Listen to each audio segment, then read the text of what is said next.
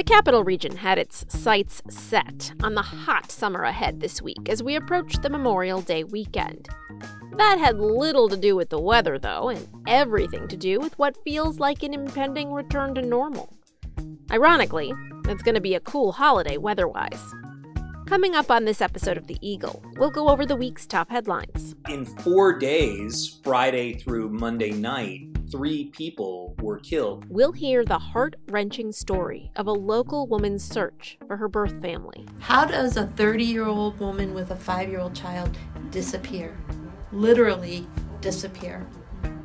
And we'll talk about concerns that some local high school soccer players are being pressured to join a private club team run by the school coach. The high school coach makes big decisions about if a player plays on the varsity team and how much playing time they get. This is The Eagle, a Times Union podcast, a look inside our newsroom. I'm Jessica Marshall.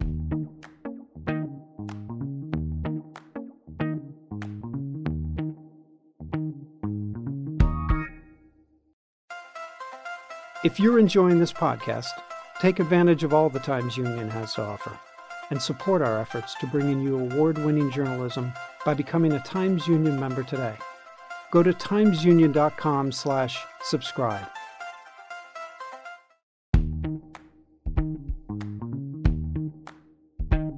Welcome to The Eagle. I'm Jessica Marshall. Okay, let's go over what appeared this week in the Times Union and on timesunion.com. We are here now with Times Union editor Casey Seiler once again to talk about the top headlines this week. Let's start with the very sobering topic of the spate of shooting deaths and violence that has taken the region. Can you tell us what the latest there is? Yeah, in 4 days, Friday through Monday night, 3 people were killed. 2 on Friday, a week ago, really just within a couple of hours of each other. Both of them in the area of West Hill and Arbor Hill. And then on Monday night, this terrible shooting of a 15-year-old Destiny Green in a neighborhood just downhill from the Executive Mansion in Albany's South End. It appears she was there with adults taking part in what, according to Chief of Police Eric Hawkins, was a transaction that had been set up on Facebook, a fairly regular occurrence. And it's unclear right now, but there was some kind of confrontation with a trio of young men who fired on the vehicle that Destiny Green was riding in. She was shot in the back, was taken quickly, of course, taken to Memorial Hospital where she died. And these 3 homicides, 3 out of only 8 that have occurred in Albany so far in 2021, prompted a press conference on Tuesday morning by Mayor Kathy Sheehan and Chief Hawkins to say that they were going to be taking steps to amp up patrols in the city, calling in state police resources as well as Albany County Sheriff's Office, and also that Sheehan had reached out to the local FBI office to try to stem the tide of illegal guns that had been flowing into the city. And we have all of the details on all of that on timesunion.com, and an interactive piece lists all the victims and all of the circumstances. So I encourage everyone to go and check that out. Now, moving over to one of our favorite stories here at the Times Union, the ongoing NXIVM saga. Allison Mack, the former actress turned semi-ringleader beneath Keith Raniere, has finally received a sentence date. Can you tell us more? More than 2 years after agreeing to accept a federal guilty plea on racketeering charges, Ms. Mack is going to receive sentencing likely on June 30th, but court documents say it could be carried over to July 1st. 38 years old, Mack was really the primary organizer, along with Keith Raniere, of the so-called master-slave club within NXIVM that was known as the Bow, where she was one of the principal so-called slave masters within this pyramid structure that Raniere organized. And on past episodes of our podcast, NXIVM on Trial, We listened to these extraordinarily creepy conversations that she and Raniere had as they were walking through Knott's Woods, talking about how the group might be organized, where Raniere is essentially feeding her all these suggestions, as it were, that sound very much more like orders than suggestions as to how the organization should be set up, how the branding with a cauterizing iron should occur. Mac, of course, has a lot to answer for, and finally, we're going to find out how much time she's going to spend in federal prison. And of course, for more on the NXIVM saga, check out our sister podcast, NXIVM on Trial. That's available wherever you listen to podcasts. And it's a good listen. Casey hosts that podcast, so check it out. So moving north a little bit in Cambridge, New York, there's been an incident with the local high school yearbook. Can you elaborate on that? Every year around this time, we hear stories about things that sneak into yearbooks. This year at Cambridge Junior Senior High School, it was a pretty bad one. A graduating senior who, for some reason, either bad joke or actual belief, identified Mein Kampf as his favorite book in his, senior selections. Obviously, Mein Kampf, which is Adolf Hitler's memoir/manifesto, it angered, to put it lightly, many within the community, of course, including members of the local Jewish community, really across the region, who have said this is an indication, especially in a period where anti-Semitic attacks are on the uptick, that more education needs to be done to remind young people of the gravity and the horror of the Holocaust. The district began to hand the yearbooks out on Monday. By Wednesday, they had asked to please bring them all back. It's worth noting that Cambridge is already, the school district is riven by a debate over whether or not it should change its athletic team name from the Indians. It's been 2 decades since state school leaders asked administrators to please change those names. Most have done it. For some reason, Cambridge is not able to move itself to do so. So as the superintendent said, this is yet another unfortunate reputational damage to the community. All right, well, let's move back down to Albany. So this weekend when I was scrolling on Twitter, I saw just about every single Capitol Bureau reporter that I know in this area tweet about this, and including yourself. The blockade around the state capitol and the legislative office building on State Street has finally been removed. What do you make of that? Yeah, we're talking about a 2-block stretch roughly of State Street that separated the actual state capitol from the Empire State Plaza, had been blockaded after the first week of January when, state capitals, of course, were concerned about getting their own mini version of the insurrection at the U.S. Capitol in D.C. Obviously, happily, that never came to pass in Albany. I think it was maybe 1, perhaps 2 people who showed up, Trump supporters who showed up on the date of the certification of the Electoral College vote. But State Street remained shut down for almost 5 months now. And people just couldn't understand what was going on. There was some talk that, well, maybe they're going to turn it into a pedestrian walkway. And these really ugly Jersey barricades were set up. I myself rode my bike up it about a week before it opened up again, and yes, groused about it on Twitter. So the state, with very little fanfare, took those Jersey barricades away. We have not seen rampaging mobs tearing through the streets of Albany looking to do damage to the Capitol. It has begun to seem more than a little bit silly. Hopefully it'll alleviate the parking situation down there too a bit. Staying in Albany here, staying at the Capitol, I should say, the governor's offering new incentives for folks to get vaccinated. Now, what is that incentive? The incentives include everything from free passes to the state fair, free passes to state parks, and in one of the more interesting ones offered for young people who either will get vaccinated over the course of the next couple of weeks or have recently been vaccinated since teenagers became eligible to get vaccinated for COVID-19. a weekly lottery that will essentially give you a full ride to either a CUNY or a SUNY school, including tuition and room and board. One final thing, very exciting to me and my 3-year-old, Legoland New York, after a long time, is finally opening up. Yes, at last, Legoland in the town of Goshen down the Hudson Valley is finally opening up.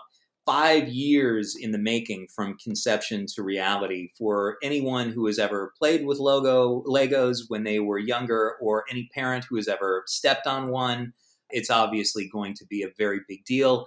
It's also creating probably more than 1,000 jobs, including at a resort hotel that is scheduled to open later this summer. It opened for its first guests on May 20th, but these were people who purchased what's known as a first-to-play pass 2 years ago. And then, of course, the general public will begin to be let in on a phased basis beginning just at the end of the month, May 29th. That's on my list of things to do this summer. All right, Casey, thank you so much for joining us, and we will check back in with you next week. Just thanks. As always, you can read more about all the stories and all the issues that we discuss on this podcast at timesunion.com.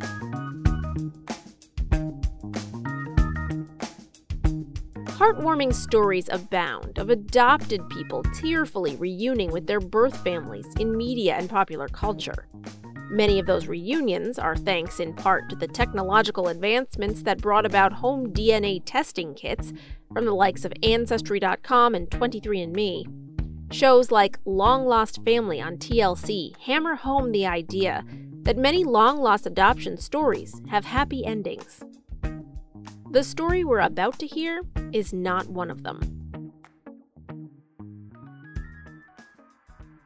Milton resident Cindy Dort spent half a lifetime searching for her birth family. What she's found has not given her much in the way of answers. Instead, she's uncovered a tragic family mystery. Reporter Lee Hornbeck sat down with Cindy to tell her story and recounts it here on the podcast. What led you to find Cindy and her story? I have known Cindy a long time. She works for Cornell Cooperative Extension, and so her job is occupant safety. So it's all these things about teaching teen drivers and try to get people to not drink and drive, and car seat installation. And I've known her. I've been at the Times Union almost 19 years. I've known her a long time. But I didn't know this story. This came because I was following her on Instagram, and she posted the missing persons poster, and I was like, man, that is a story. I wonder if she'd like to share it. And she really did. And so we sat down a couple times and talked a long time.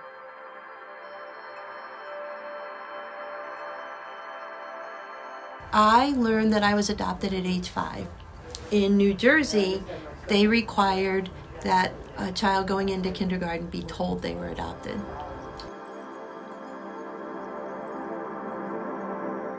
So Cindy Dort was born Cynthia Gay in Logan, West Virginia in November 17th, 1958. And as it turns out, that's one of the few things that she knows for sure. She was adopted at 3, and she was told the reason was because her biological parents couldn't care for her. She was found wandering in the street with just a diaper on. She was adopted by, this gets confusing, but the man she thought or was raised to believe was her biological father. She was adopted by his brother and his wife. I grew up my entire life calling him Uncle Dave. And my uncle, I called him Dad. They were my parents. They adopted me. They raised me. So they then moved from West Virginia to New Jersey, and she grows up in New Jersey. The man who raised her adoptive father, died when Cindy was 18, and she was really on her own from then on. I was okay that I was adopted. You know, there were times when I wondered who my birth mother was, because I felt like I knew who my birth father was.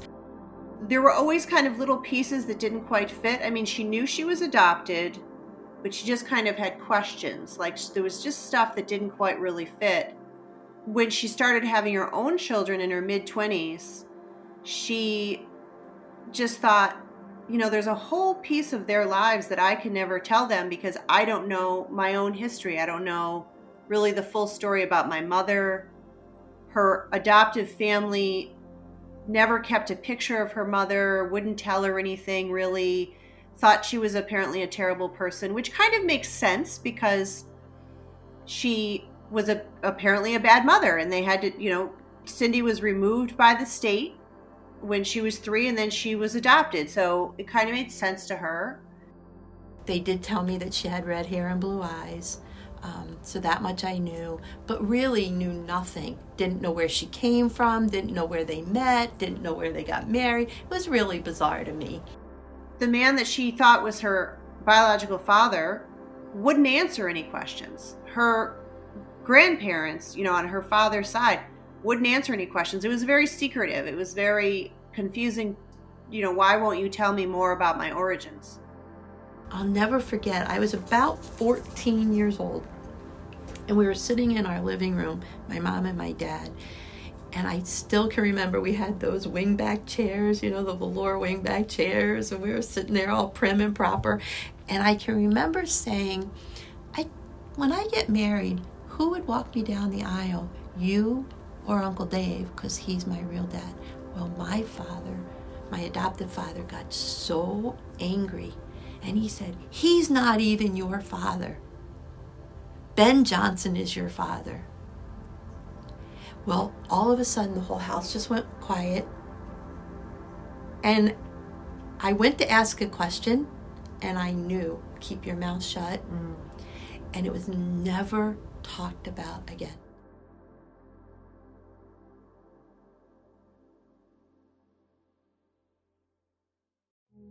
Years and years go by. She now has 4 children.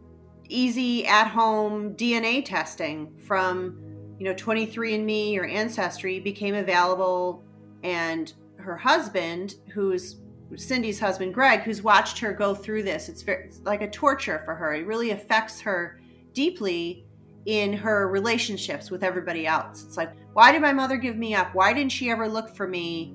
Who am I really, So she finds out through this DNA testing that the man who is presented to her as her biological father her entire life was not. So now she's got this mystery of she finds out through DNA, through the family tree that you can put together through 23andMe, that her biological father is this man called Ben Johnson. And there's still just nothing about her mother, Bonnie Hutton. All these things start coming up, and she realizes, in addition to this bombshell about her father, that Bonnie had another daughter. After my mother leaves West Virginia and goes back to Colorado, she remarries and has another child. She has another daughter, and that daughter's name is Tammy. Eventually, through search angels and friends helping, and it's cute because she's got this pink plastic expandable folder, and she's kept all these notes over the years of she gets a phone number of a lawyer, she scribbles it down on a napkin. She's got that. She's got note paper. She talks about talking to some long lost relative while she was watching one of her son's lacrosse games. I mean, it was just this kind of ongoing assembling of information, most of which led nowhere. The oddest thing was there was just no sign of Bonnie or then this Tammy, who would have been Cindy's younger half-sister. There's just no sign of her. She literally went missing in 1969 and has never been heard from since. Cindy found a maternal uncle. So Bonnie has this brother, Tommy, who lives in Colorado. Cindy gets connected to him via DNA searching. The brother was the last one to see Bonnie in 1969. Apparently, Bonnie and Tammy had been living with him. she was dating this man that nobody liked, and Tommy only now describes as a bad man with no reason or no last name. And so, she vanishes, and all these years pass, and nobody looks for her. All those years, and nobody thinks it's weird that she's not called, or they don't know where she is. I mean, there's I don't know how many brothers and sisters, because there's so many half ones. There's probably 8 or so. Nobody looks for her. Nobody wonders what happened to her or the little girl. They just go missing. Cindy and her search angels really feel as though probably Bonnie and Tammy are dead. There's just no trace of them, but there's also no body.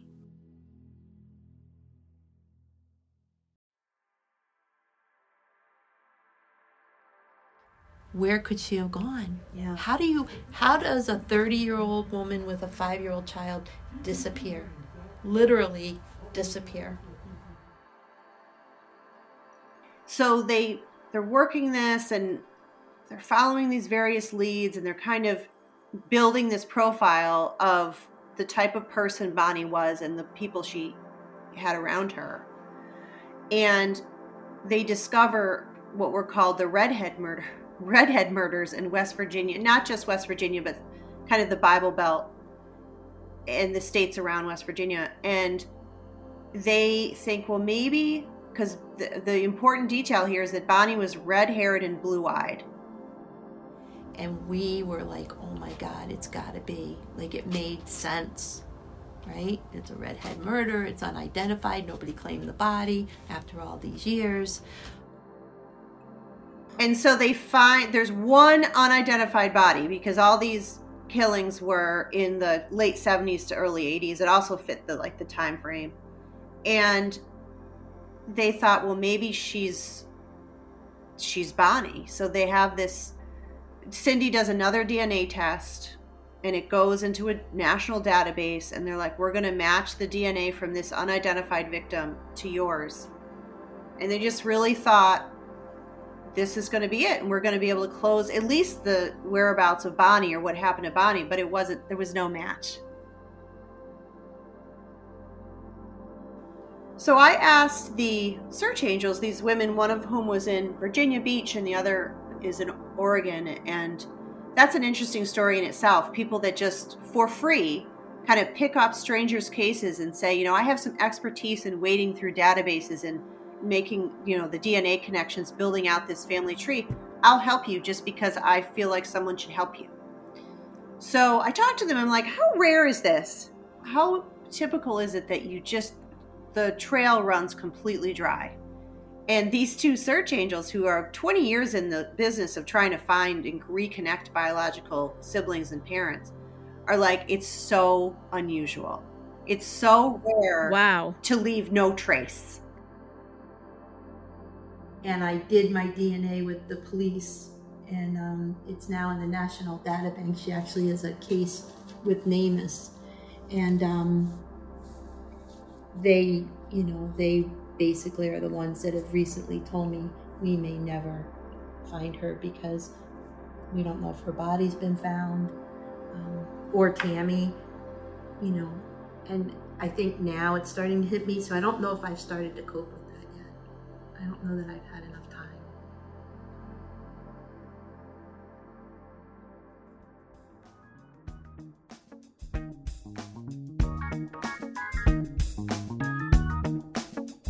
After the break, a Shen girls club soccer team sparks an age-old debate over off-season coaching.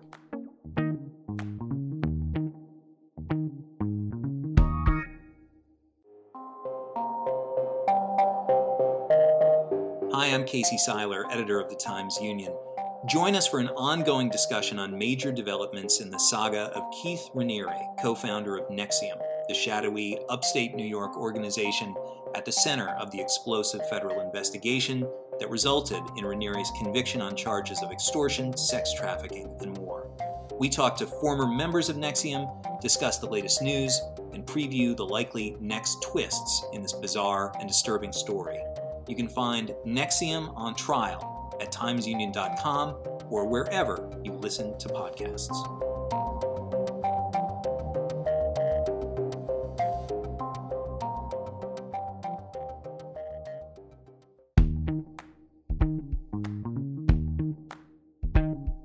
Welcome back. You're listening to The Eagle, a Times Union podcast. I'm Jessica Marshall.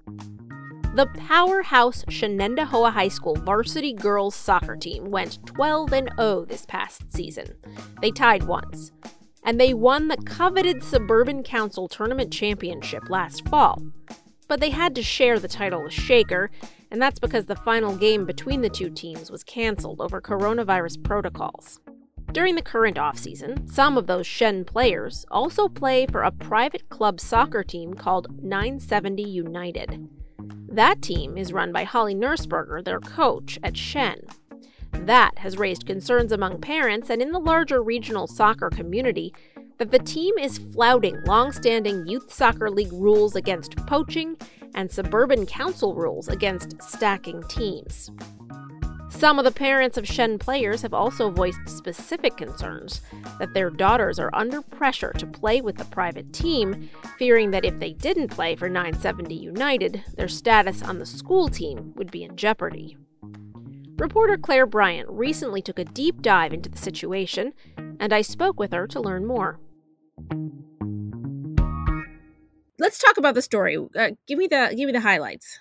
This story started with parents that were concerned by how a coach at Shen had created a private club team outside of school to have the players that play on the high school team practice during the off season.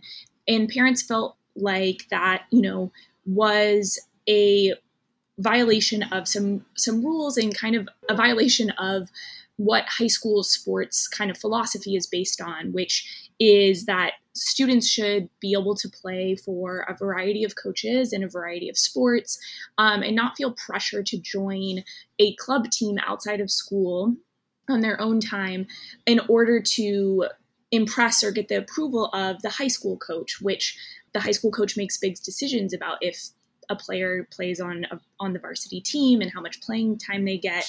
And so parents were concerned, and I was interested in if this actually was a violation of any sort of rules. And it turned out to be pretty interesting.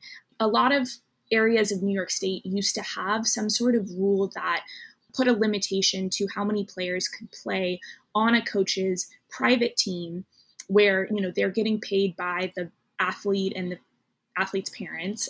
And oftentimes it's quite a lot of money outside of school, as well as they're getting paid on coaching for the high school team. And so the Suburban Council, which is kind of the governing body for the major high schools in the capital region, had a rule about limiting the number of players a coach could be coaching both outside of school and in school.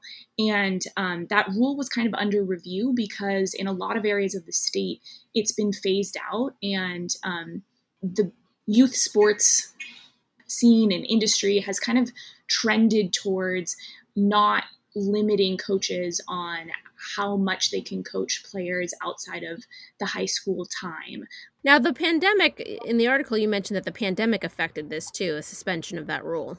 Yeah, so the rule was under its regular review process. I guess this comes up every year where they'll take a look at certain rules in the handbook and see if they're outdated and if they made sense.